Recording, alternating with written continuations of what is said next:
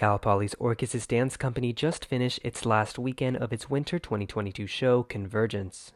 The production ran for 2 weekends, totaling 6 shows in the Cal Poly Spanos Theater.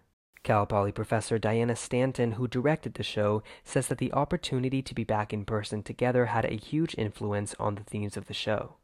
Convergence is the title of the show, and that was decided last year when we knew we were going to be in person again. And it's, celebrating the point at which we come together, which we were just hungry for. Convergence was Orchesis' 52nd installment of their annual show and their first one in person since Orchesis 50 in 2020.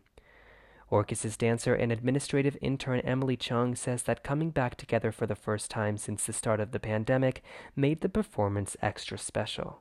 Being able to come back together this fall and prepare for this incredible show that we get to perform not only on a stage but with an audience has been a really special moment for, I think, everybody in the dance community, and I would hope also our audiences. The production consisted of 12 dances choreographed by 11 different choreographers, some of which were guest professionals and some which were Cal Poly professors and students.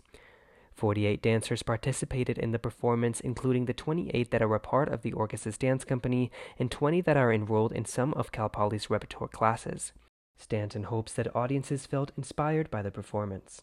The real power of dance is it says what words can't. So what I'm really hoping that audiences get is the power of that connection between and among people, the power of the arts to speak what we don't often have words for, and that they invest themselves into having that experience. Orchesis plans on getting back together next fall and is already entering the planning stages for its next performance. For Mustang News on KCPR, I'm Nico Vinuela.